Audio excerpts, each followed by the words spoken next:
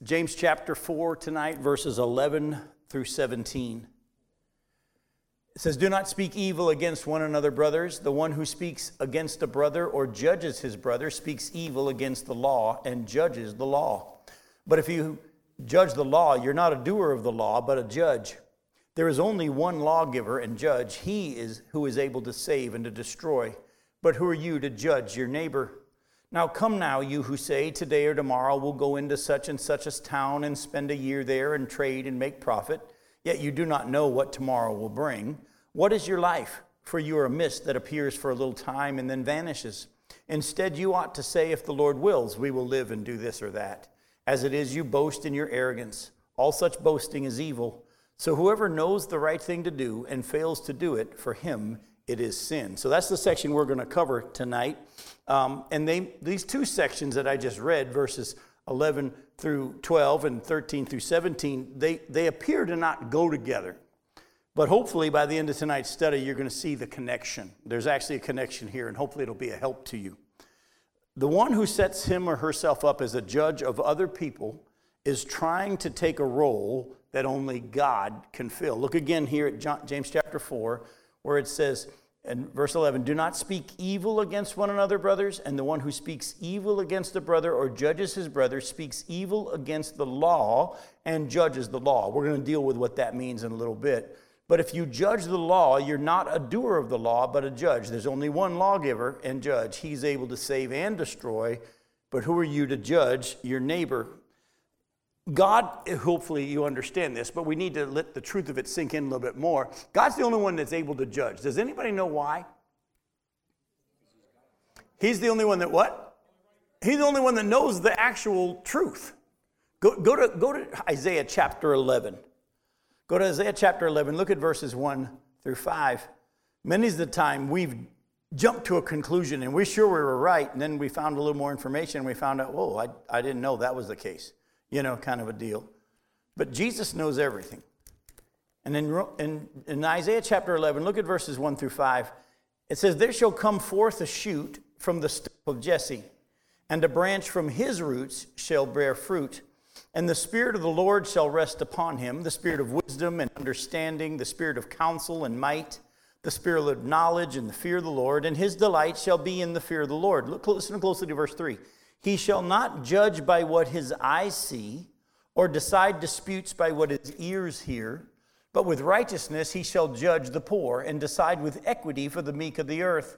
And he shall strike the earth with the rod of his mouth, and with the breath of his lips he shall kill the wicked. Righteousness shall be the belt of his waist, and faithfulness the belt of his loins." So who are we talking about here? This prophecy from Isaiah 11, how this shoot's going to come from the stump of Jesse, and a branch from his roots going to bear fruit. I'll help you out. David is the shoot coming from Jesse, and who's the branch coming from David? Jesus. And when he comes, he's going to have the sevenfold spirits of God. We even see that in the book of Revelation, the seven spirits of God before the throne. And it lists all seven right there. And then it says he's going to make judgments. When he comes to rule and to reign on this earth, he's going to be the one who rules with a rod of iron. He's going to be judging everyone. And he's not going to make decisions by what his eyes see or his ears hear. But with righteousness and equity, he's going to make judgments. Go to Jeremiah 17. Jeremiah 17, look at verse 10. It says, "I, the Lord, search the heart and test the mind, to give every man according to his ways, according to the fruit of his deeds." Go to 1 Corinthians 4. Look at verses 1 through 5.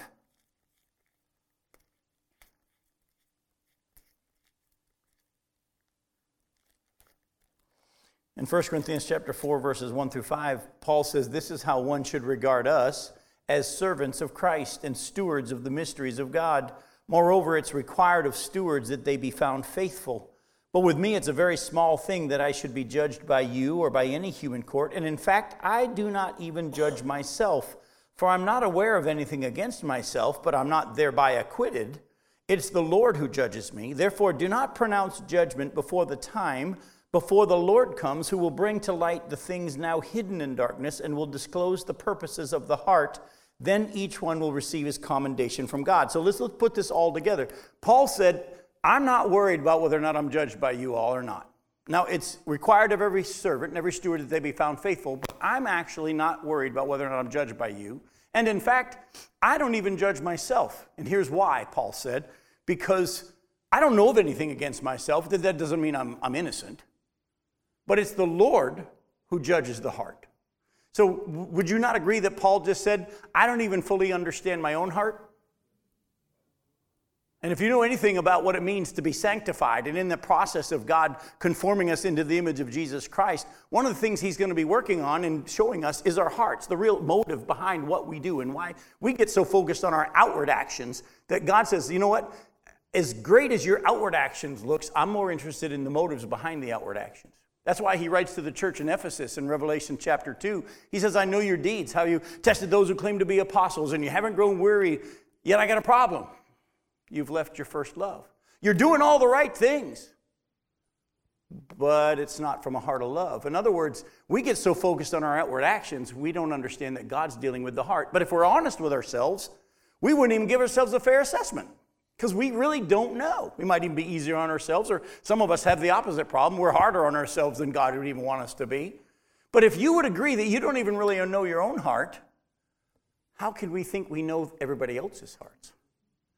And that's a danger of making judgments about the people around us. And folks, let me tell you, the temptation to go down that road is going to get stronger and stronger as we get closer to the end. I don't have time to go into it, but God had me preach a message this morning or this noontime today to a group of men I've been preaching to for 21 years. And God totally changed my message this morning. I had something else in mind. And God got me up early this morning, and I went into my office and wrote a whole different message on the fact that in this world, the Bible says hatred is going to increase. Brutality is going to increase. And the problem is it manifests itself in the church as well, in division and factions and strife. And the real biblical response should be to speak truth, but do it in love and leave it there.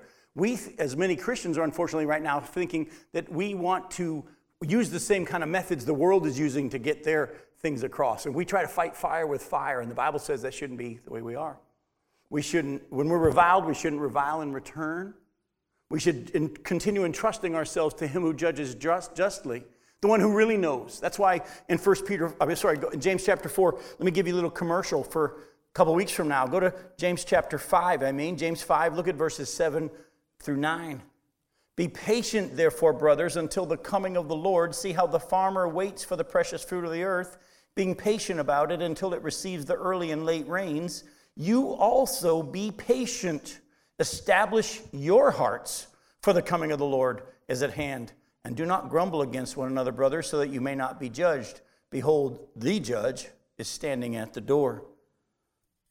We did this in our study of Romans. Remember back in Romans 14? Go to Romans 14. Look at verses 1 through 12. We've already looked at this, so I'm not going to spend too much more time here.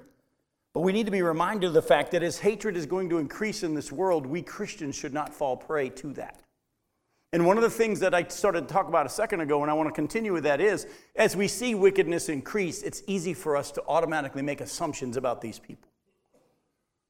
When we are living in a world that's pushing pride down our throats. Listen closely. The Bible says pride's a sin, right?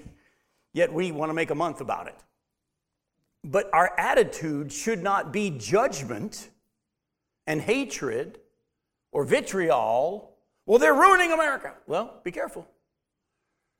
What should be the attitude of our hearts toward these people? The Bible says it should be a heart of love and a heart of wanting them to know the Lord, but not trying to force it or win the argument. You don't get people's hearts changed by being the loudest. The only one that can change hearts is the one who knows the hearts and examines the hearts. And we need to submit ourselves first to him and get our hearts ready for the return of the Lord. Then we can be used to help other people if he chooses to use us in their lives. But in Romans 14, listen to verses 1 through 12. As for the one who's weak in faith, welcome him, but not to quarrel over opinions. Don't invite somebody over so you could convince them of your view. One person believes he may eat anything, while a weak person eats only vegetables. Let not the one who eats despise the one who abstains, and let not the one who abstains pass judgment on the one who eats, for God has welcomed him. Who are you to pass judgment on the servant of another? It's before his own master that he stands or falls, and he will be upheld. Why? Because God's able to make him stand. One person esteems one day as better than another, while another esteems all days alike. Each one should be fully convinced in his own mind. And the one who observes the day observes it in honor of the Lord. The one who eats, eats in honor of the Lord, since he gives thanks to God, while the one who abstains, abstains in honor of the Lord, and gives thanks to God. For none of us lives to himself, and none of us dies to himself. For if we live to the Lord, and if we die to the Lord. So then, whether we live or whether we die, we are the Lord's. For to this end Christ died and lived again, that he might be Lord both of the dead and of the living. Why do you pass judgment on your brother? Or why do you despise your brother? We will all stand before the judgment seat of God, for it is written, as I live, says the Lord, every knee shall bow to me, and every tongue shall confess to God. So then each of us will give an account of himself to God. As you can see from our passage that we're looking at, and if you remember from our study of Romans, we're all going to stand before God for what it is that he's done in our lives. And if we spend all our time worrying about everybody else, we won't allow God to work on us. But James, going back to chapter 4, he said, in James chapter 4, verse 12, he said, there's only one lawgiver and judge who's able to save and to destroy, but who are you to judge your neighbor? Some of you might say, wait a minute, Jim, doesn't the Bible say that as Christians we're to make some judgments? Doesn't Galatians chapter 6, verse 5 say that if you see your brother caught in a transgression, you who are spiritual, restore them gently? I mean, you got to make a judgment if you're going to see your brother caught in a transgression. And I would agree, the Bible does say that there are times that we are to make judgments. In Matthew chapter 7, where it says, judge not lest you be judged, Jesus then goes on and makes this statement. He says, take the 2x4 out of your eye so that you can help your brother with the toothpick in his eye. In other words, we are to make judgments, but listen closely. Listen closely to the qualifications. The only ones who are to make these judgments are the truly mature in spirit, and only if they desire, and their heart's desire is to help. Go back to that passage I quoted in Galatians chapter 6. Galatians chapter 6. Look at verses 1 through 5. In Galatians 6, verses 1 through 5, it says, brothers, if anyone is caught, that doesn't mean you see somebody trip up once in a while. No, this is someone that's caught in a transgression. And you who are spiritual should restore him in a spirit of gentleness. But keep watch on yourself, lest you too be tempted. Bear one another's burdens, and so fulfill the law of Christ. For if anyone thinks he is something when he's nothing, he deceives himself. But let each one test his own work, then his reason to boast will be in himself alone and not in his neighbor, for each will have to bear his own load. In other words, you see your brother caught in a fault, what's the first person you got to work on according to this passage? Yourself. That's why in 1 Peter 5, Peter says, keep watch over, he's talking to the elders of the church, he said, keep watch over yourselves and the flock that's under your care. As pastors, we can't even care for the flock if we're not caring for ourselves first and allowing the Spirit of God to work on us in our hearts. And in the same way, yes, there are times that we're to make judgments. The Bible doesn't say that to make a judgment is wrong. But when we do, it needs to be after fully allowing the Spirit of God to show us that our heart is pure and our motives are right and we're in the right state of mind to help our brother. And to be honest with you, I'm not sure many people are there. Go to 1 Corinthians chapter 2. Look at verses 1 through 16. Because as we just read in Galatians, a lot of us help our brother just to make ourselves feel better. Because when I'm pointing out your faults, I don't notice mine as much. Go to 1 Corinthians 2. Look at verses 1 through 16. He says, when I came to you, brothers, I didn't come proclaiming to you the testimony of God with lofty speech or wisdom. For I decided to know nothing among you except Jesus Christ and him crucified. And I was with you in weakness and in fear and in much trembling. And my speech and my message were not in plausible words of wisdom, but in demonstration of the Spirit and of power, so that your faith might not rest in the wisdom of men, but in the power of God. Now, yet among the mature, we do impart wisdom, although it's not a wisdom of this age or the rulers of this age who are doomed to pass away, But we impart a secret and hidden wisdom of God, which God decreed before the ages for our glory. None of the rulers of this age understood this, for if they had, they wouldn't have crucified the Lord of glory. But as it is written, what no eye has seen, nor ear heard, nor the heart of man imagined, what God has prepared for those who love him. Now these things God has revealed to us through the Spirit. For the Spirit searches everything, even the depths of God. For who knows a person's thoughts except the spirit of that person which is in him?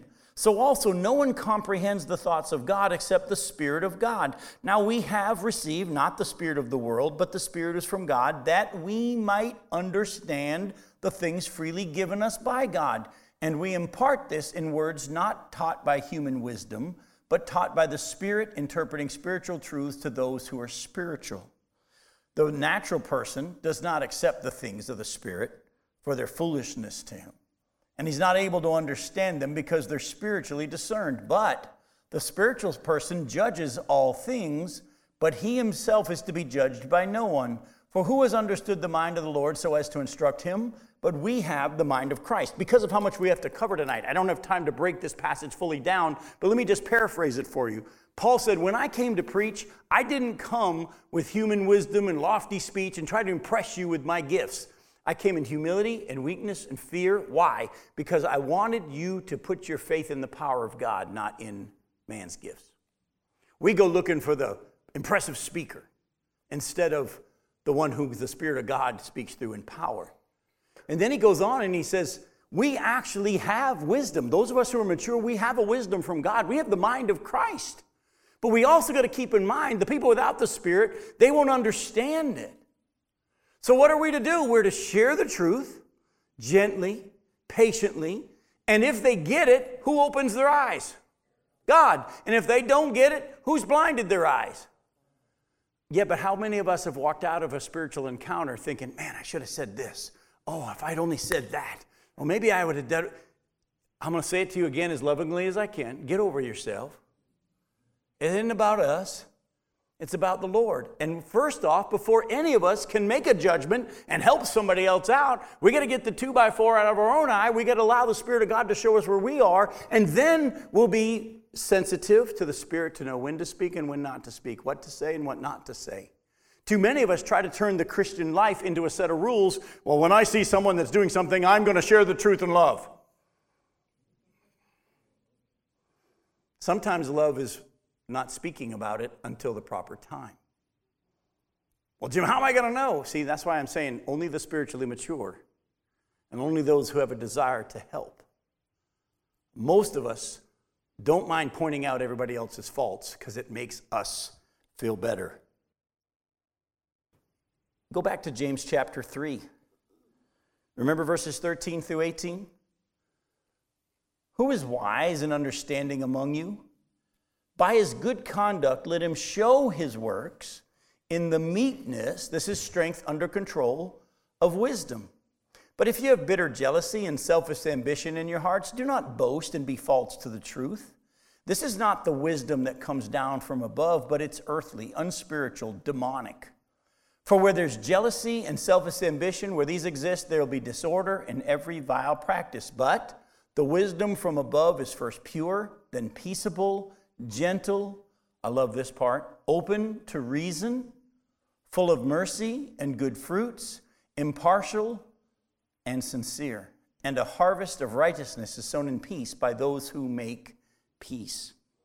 Again, are you spiritually mature enough to know that your heart is pure and ready to go before you help somebody? And two, is your desire to help them or just point out their faults?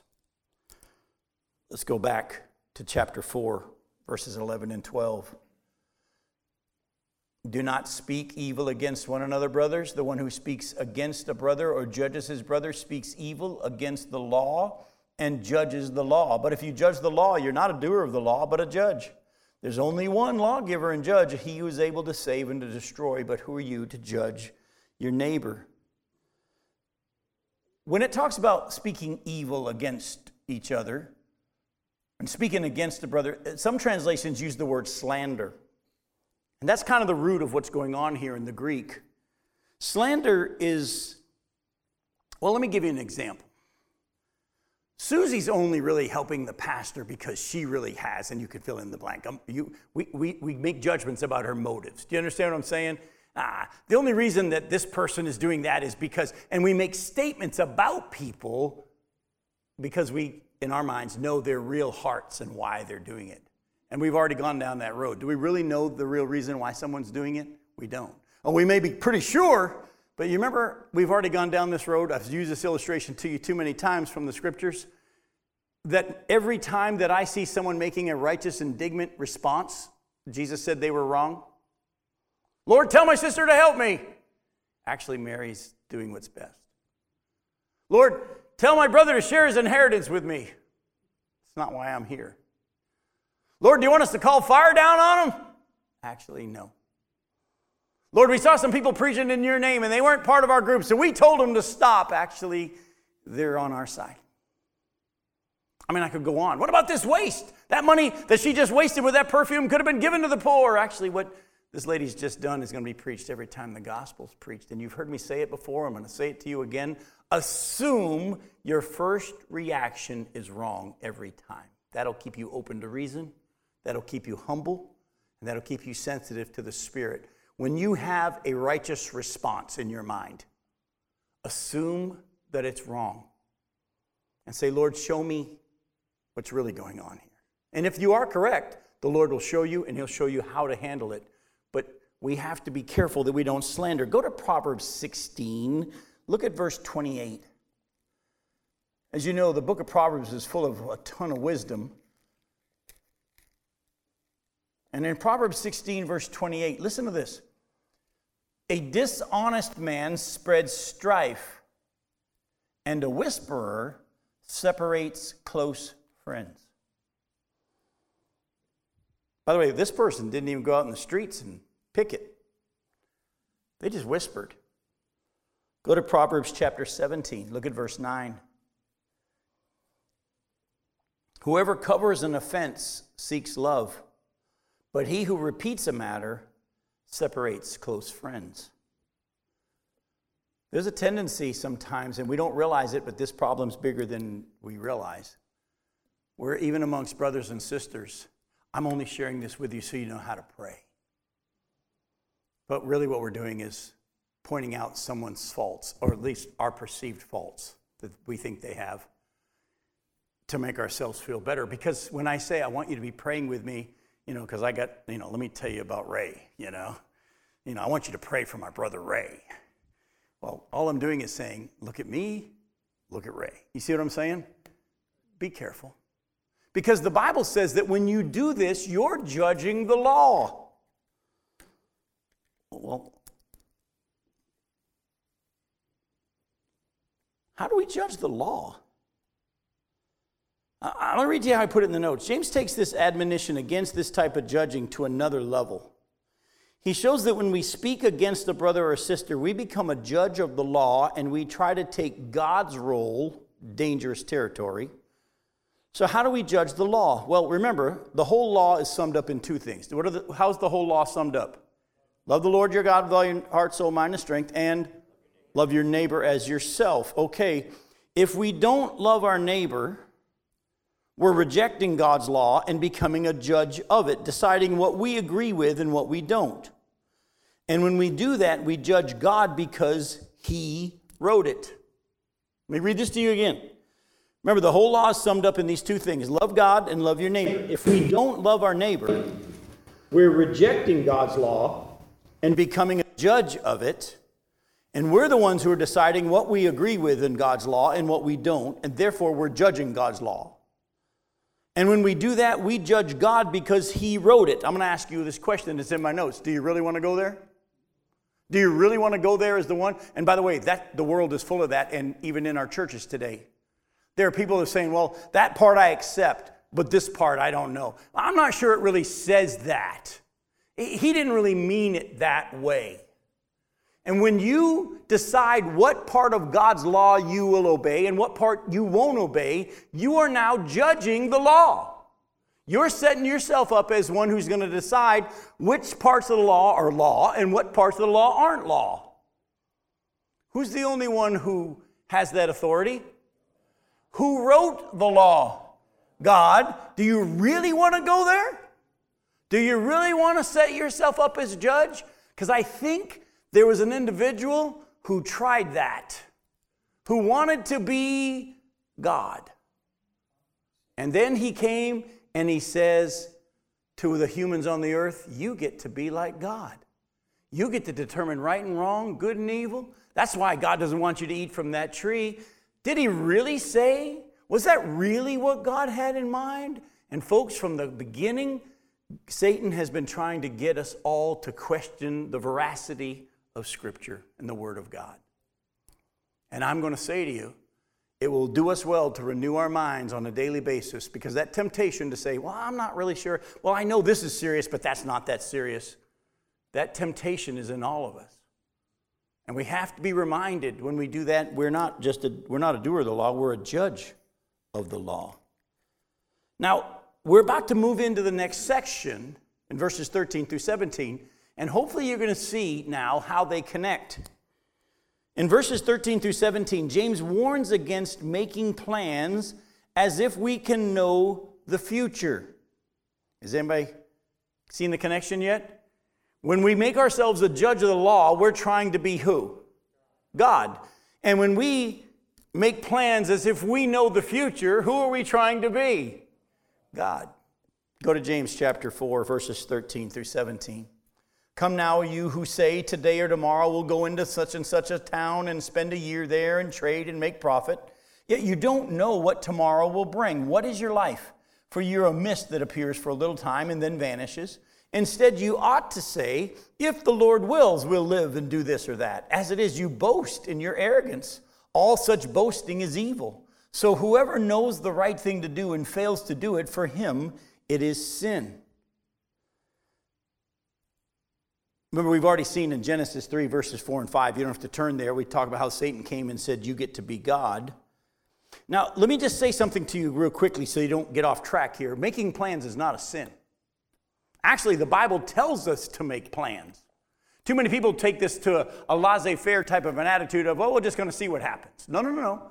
The Bible says that that's actually laziness, and the Bible is against that, and the Bible actually tells us to plan. Go to Proverbs chapter 20. Look at verse 18.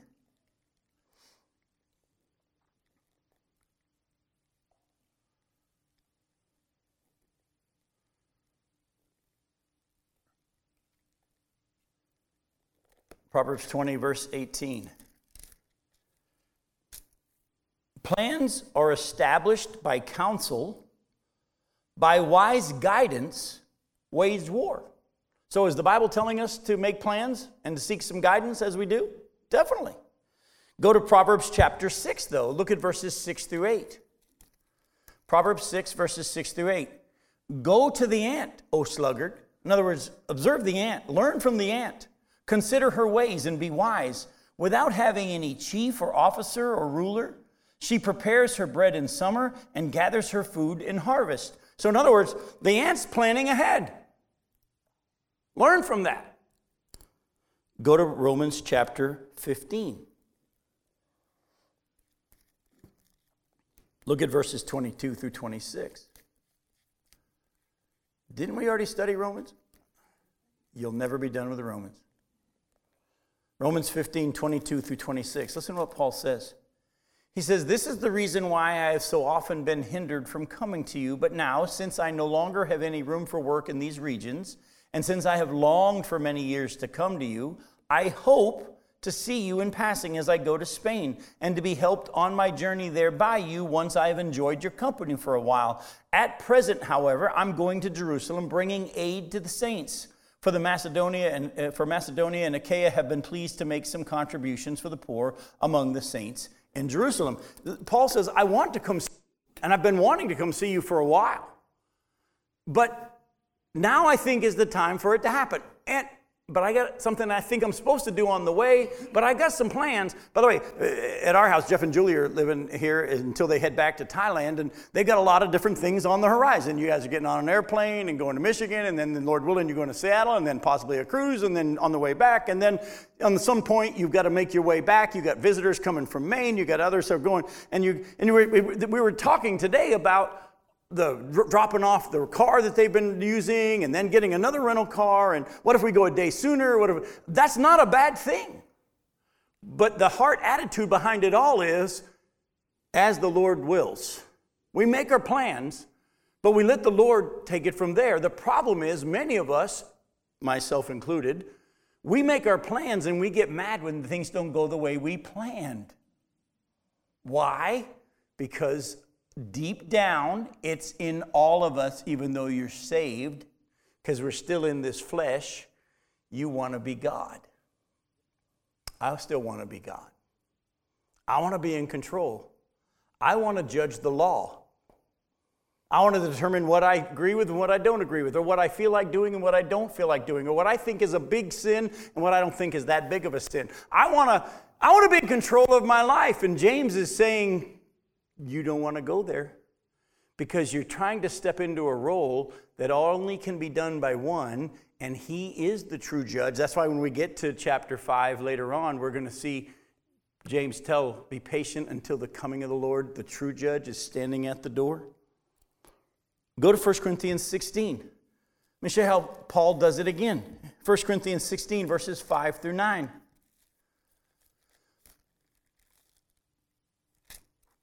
In 1 Corinthians 16, verses 5 through 9, I will visit you after passing through Macedonia, for I intend to pass through Macedonia, and perhaps I'll stay with you or even spend the winter, so that you may help me on my journey wherever I go. For I don't want to see you now just in passing. I hope to spend some time with you if the Lord permits. But I'll stay in Ephesus until Pentecost, for a wide door for effective work has opened me, and there are many adversaries. So in this whole section right here, did you catch how many times he said, if the Lord wills, and I hope, and here's my plan? You need to have a rough idea of where you're heading tomorrow. You guys, we talked about that before. The plan is you got to be moving to California. When? And what'd you say? Lord's got that one worked out. You have an idea. There's family. You feel like God's leading in that direction. But there's a lot of things that all have to come together. And why do you think you don't know yet? But we have to wait until the pieces come together, because God's more interested in you walking with him in this journey than you just going and doing it. And he's got a better plan. We have to remind ourselves of that, though, don't we? When our plans don't always end up like we think. Do we really believe that he's good? All the time. All the time God's good. But then why do we get mad when he changes our plans? Because we really don't believe he's good. And when we really don't believe he's good, we've become a judge of not only the law, but the lawgiver. Again, aren't we glad that he's merciful? Aren't we glad that he's patient? Aren't we glad that he knew what he was working with before he even made us? And he still did it. Actually, Jesus was planned before the foundation of the world to die for our sins, so he must have known we were going to be sinners.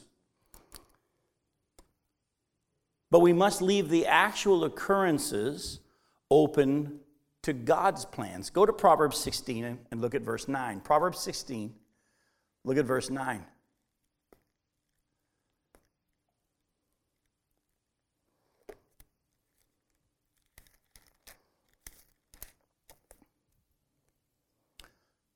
The heart of man plans his way, but the Lord establishes his steps.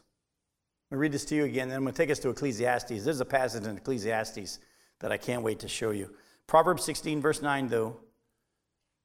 The heart of the man plans his way, but the Lord establishes his steps. Go to Ecclesiastes. Look at chapter 11, verses 1 through 6.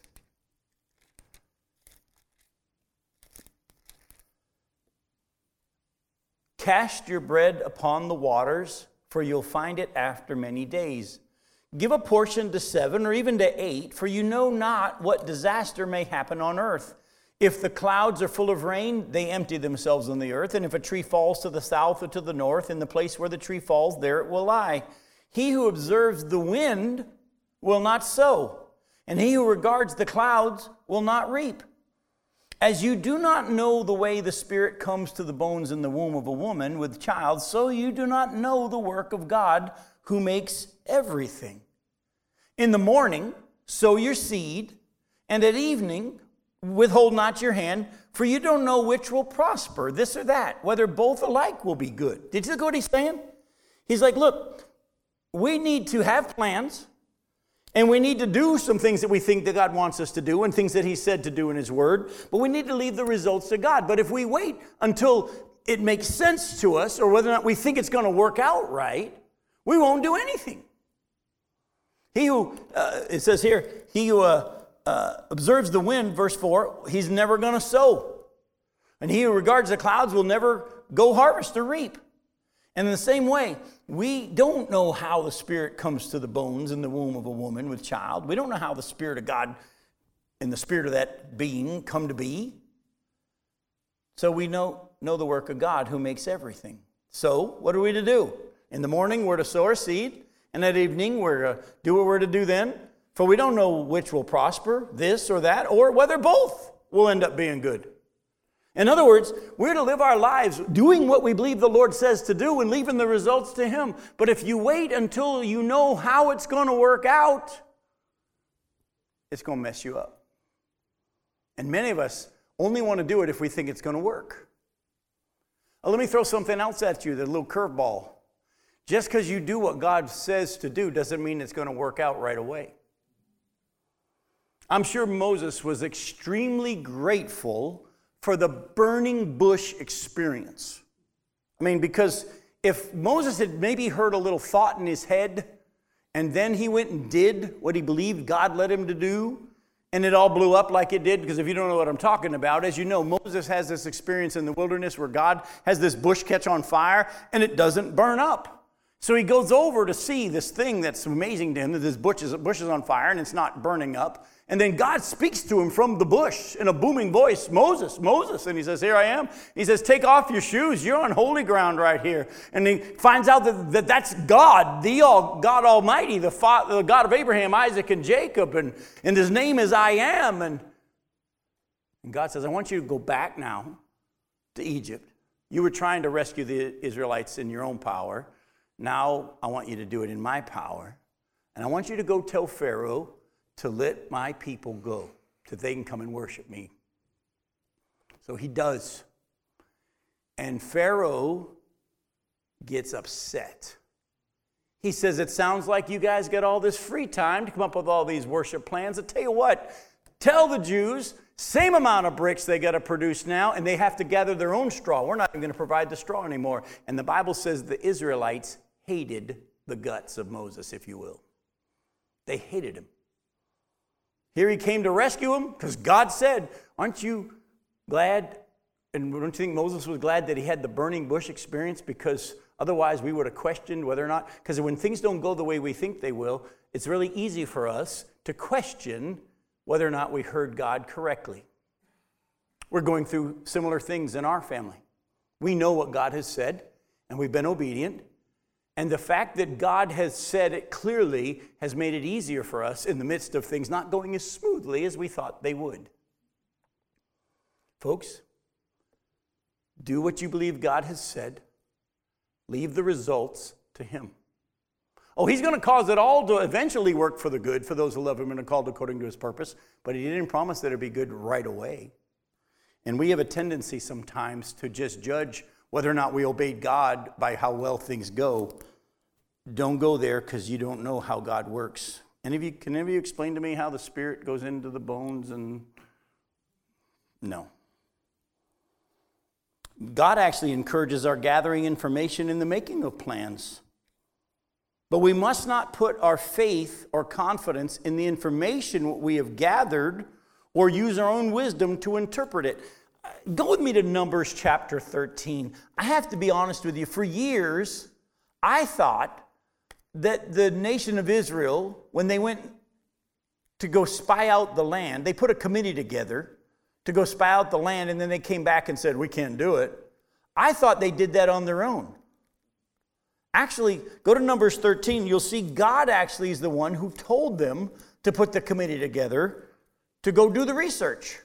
Look at Numbers 13, verses 1 through 3. It says, the Lord spoke to Moses, saying, send men to spy out the land of Canaan, which I am giving to the people of Israel. From each tribe of their fathers you shall send a man, every one a chief among them. So Moses sent them from the wilderness of Paran according to the command of the Lord, and all of the men who were heads of the people of Israel. So before we go any further, who is the one who put the committee together to go research the promised land? God did. Go to Numbers 13, 25 through 33. At the end of the 40 days, these people returned from spying out the land, and they came to Moses and Aaron and to all the congregation of the people of Israel in the wilderness of Paran at Kadesh. They brought back word to them and to all the congregation, and they showed them the fruit of the land. And they told them, we came to the land to which you sent us. It flows with milk and honey, and this is its fruit. However, the people who dwell in the land are strong, and the cities are fortified and very large. And besides, we saw the descendants of Anak there. The Amalekites dwell in the land of the Negeb. The Hittites, the Jebusites, and the Amorites dwell in the hill country, and the Canaanites dwell by the sea and along the Jordan. But Caleb quieted the people before Moses and said, let us go up at once and occupy it, for we are well able to overcome it. Then the men who had gone up with him said, we're not able to go up against the people, for they're stronger than we are. So they brought to the people of Israel a bad report of the land that they had spied out, saying, the land through which we have gone to spy it out is a land that devours its inhabitants. And all the people that we saw in it are of great height. And there we saw the Nephilim, the sons of Anak, who come from the Nephilim. And we seemed to ourselves like grasshoppers, so we seemed to them. God said, I want you to go and gather the information. But I also want you to listen to me. They went and gathered the information, and they weighed the information that they had gathered against what God had said. God says, I'm going to give you the land. Their information looked like they couldn't do it, and they voted not to do it. Why? Because they put their own confidence in their own wisdom versus the obedience to what God has said. Does God want us to gather information? Yes. Gather lots of information. But go to Proverbs 3, verses 5 and 6. You don't have to turn there if you can quote it with me. But in Proverbs 3, verses 5 and 6, I'm going to read it to you, but I'm going to read it to you a little bit different. I'm not going to change it. I'm just going to emphasize some things. Trust in the Lord with all your heart, and do not ever lean on your own understanding. In all your ways, acknowledge him. Not the things you think I need to check with God on this one, because this is a toughie. I'll handle the rest.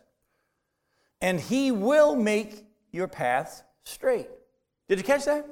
We're to trust in the Lord with all our heart. We're never, ever, ever, ever to lean on our own understanding. In all our ways, we're to acknowledge him, and he will direct us. He will guide us. By the way, Jim, I have trouble hearing from God. And sometimes he doesn't answer as quick as I'd like. And sometimes we got to get a decision made. And, who's wanting to be God?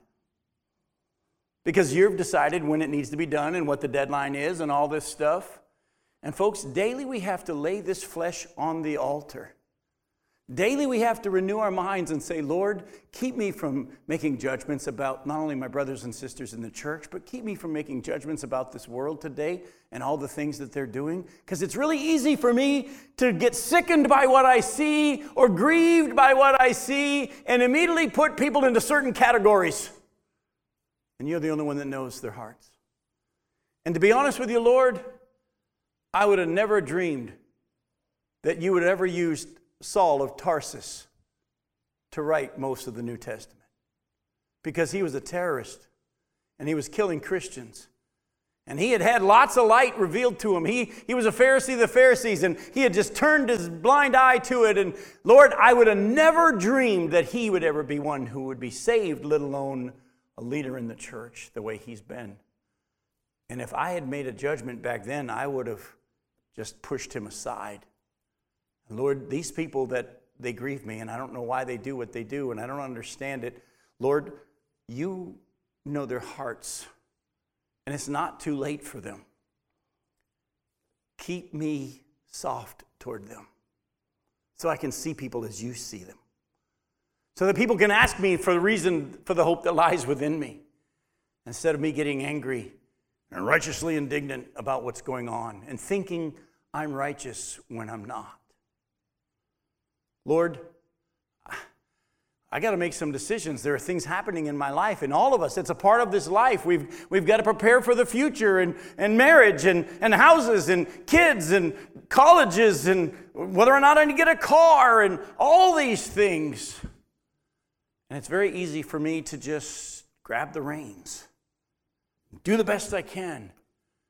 But you've shown me that your word says that you have the best plan, but you've designed it that I would seek you. Oh, you want me to gather information, you want me to make some plans, but you want me to hold them loosely so that you get to show me your best plan. But I'm learning now, Lord, you're far more interested in the journey than you are the destination. And I get focused on the destination. When are we going to get there? You know how your kids used to always ask that question in the back seat of the car? You haven't grown up. You're still asking it too. When, Lord? How much further? Lord, I've been waiting for this answer to this prayer for a long time. Are we there yet? Are we there yet? How much further? Are we ever going to get there? I got a tinkle. That was just another one there. But beware of arrogance. Beware of thinking of ourselves more highly than we should. We need to keep a proper perspective of God's significance, not ours. Look at verse 17 of James chapter 4. So whoever knows the right thing to do and fails to do it, for him it is sin. Dip. We just had a lot shown to us, did we not? God's just shown us the right attitude toward our brothers and sisters and to the world. He's shown us the right attitude we're to have toward our future and our plans. We know the right thing to do. Then the one who knows the right thing to do, God's will, and doesn't do it, sins. But what I want to do in the time we have left, and we're going to hit it fast because we got 10 minutes, 13, 12 and a half. And the more I keep giving you numbers, it's now gone to 12. Let's look at this from another angle. What does God's word say his will is? Well, number one is that people be saved. Go to 1 Timothy 2. We're going to hit these fast. Go to 1 Timothy chapter 2. Look at verses 3 and 4.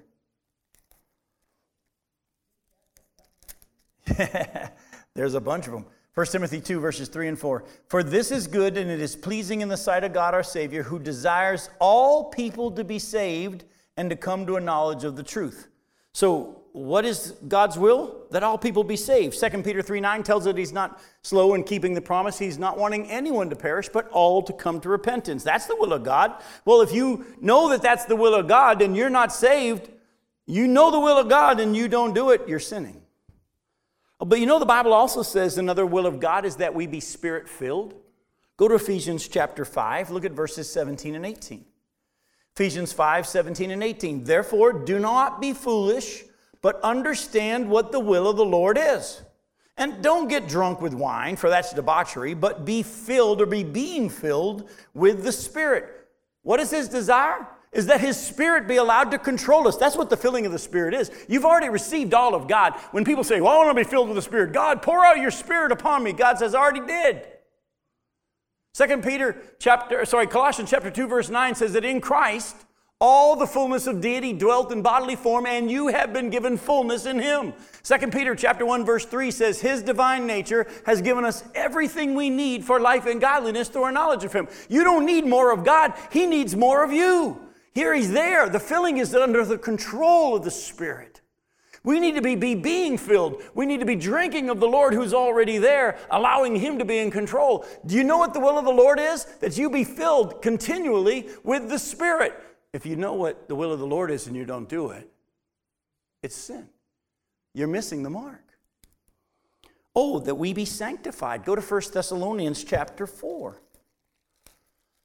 1 Thessalonians chapter 4, look at verses 1 through 8. Finally then, brothers, we ask and urge you in the Lord Jesus that as you receive from us how you ought to walk and to please God, just as you are doing, that you do so more and more. For you know what instructions we gave you through the Lord Jesus.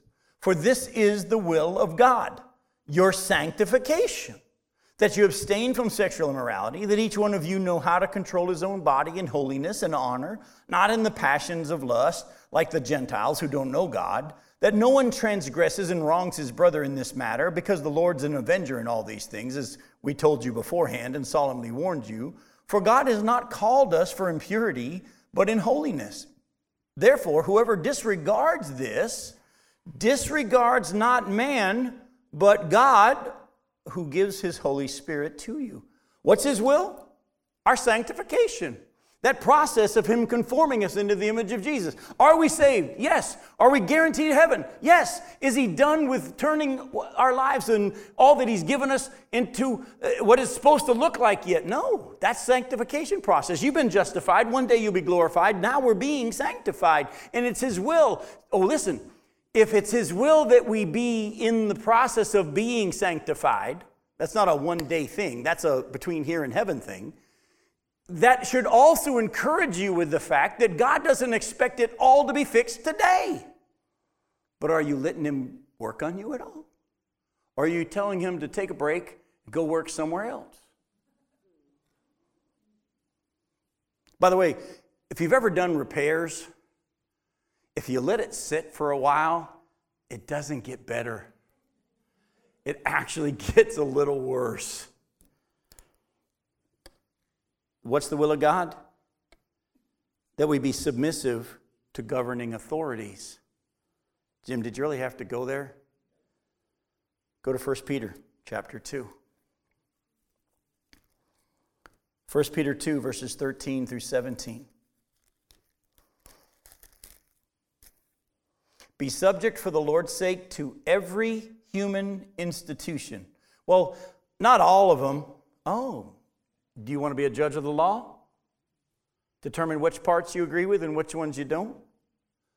Whether it be the emperor as supreme, or the governors as sent by him to punish those who do evil and to praise those who do good. For this is the will of God, that by doing good you should put to silence the ignorance of foolish people. Live as people who are free, not using your freedom as a cover-up for evil, but living as servants of God. Honor everyone, love the brotherhood, fear God, honor the emperor.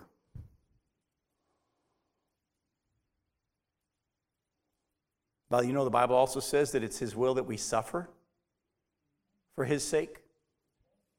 Go to 1 Peter 3. Look at verses 14 through 17. But even if you should suffer for righteousness' sake, you'll be blessed. Have no fear of them, nor be troubled, but in your hearts honor Christ the Lord as holy, always being prepared to make a defense to anyone who asks you for a reason for the hope that's in you. Yet do it with gentleness and respect, having a good conscience, so that when you are slandered, those who revile your good behavior in Christ may be put to shame. For it is better to suffer for doing good, if that should be God's will, than for doing evil. Sometimes it's God's will that you actually do the right thing and suffer for it. By the way, did Joseph do the right thing when Potiphar's wife said, "Hey, sleep with me, my husband won't know"? And when he said no and took off? It all worked out great, right? No, he actually was accused of rape and he didn't do it, and he ended up being thrown in the dungeon for a while. Go to James chapter 1. We'll close with this tonight. James chapter 1, verses 22 through 25. But be doers of the word, and not hearers only, deceiving yourselves. For if anyone is a hearer of the word and not a doer, he's like a man who looks intently at his natural face in a mirror, for he looks at himself and goes away and at once forgets what he was like. But the one who looks into the perfect law, the law of liberty, and perseveres, being no hearer who forgets, but a doer who acts, he will be blessed in his doing. By the way, we've already seen tonight in James 4, if you judge the law, you're not a doer of the law, but a judge. So as we wrap up tonight, I don't know if you feel this way, but I'm pretty sure you do because I feel it. And if I feel it, I know all of us feel it. This is overwhelming, isn't it? Think about all that we just were told that is the will of God. I mean, I just listed 5 things that are the will of God, and I could have shown you more. And we've just seen that the one who knows the will of God and doesn't do it sins. Well, go have fun. Good night. See ya. Actually, this is a good thing. If you get to that point where you say, Lord, I know your will. I'm having a hard time doing it. God says, good. I never intended for you to do it, but to let me do it through you. You have to offer your body as a living sacrifice, daily renewing your mind. Lord, I have been crucified with Christ. I no longer live, but the life I now live, I live by faith in you because you now live in me. And I believe that you will produce these things that is your will. And your word even says that if we ask anything according to his will, we know that he hears us. And if we know that he hears us, we know that we have the things that we've asked. So, is it his will that you're saved? Yes. Is it his will that you be sanctified? Is it his will that you, and we just could go on in all the list. Yes. And then here's our prayer. Lord, do it. Do your will in me. Now, I'm not going to just sit back and just say, do it. Philippians chapter 2, verse 12 says to work out your salvation with fear and trembling. For, verse 13, it is God who works in you both to will, and that's the desire, and to do. Our job is to say, Lord, you're going to do it. Let's go. And believe that he will. And watch him change your heart. If you say, I've got to do a better job, I've got to have a different heart attitude, I'm going to think about this different. No. You've already failed. Because your focus is on who? Yourself and your effort. But if you say, Lord, you said this is evidence of your spirit within me, and I believe you're going to do it. And so here we go. And watch him as you spend time walking with him, talking with him in prayer, letting the Lord do his work through you. Now we got a whole bunch more to deal with next week.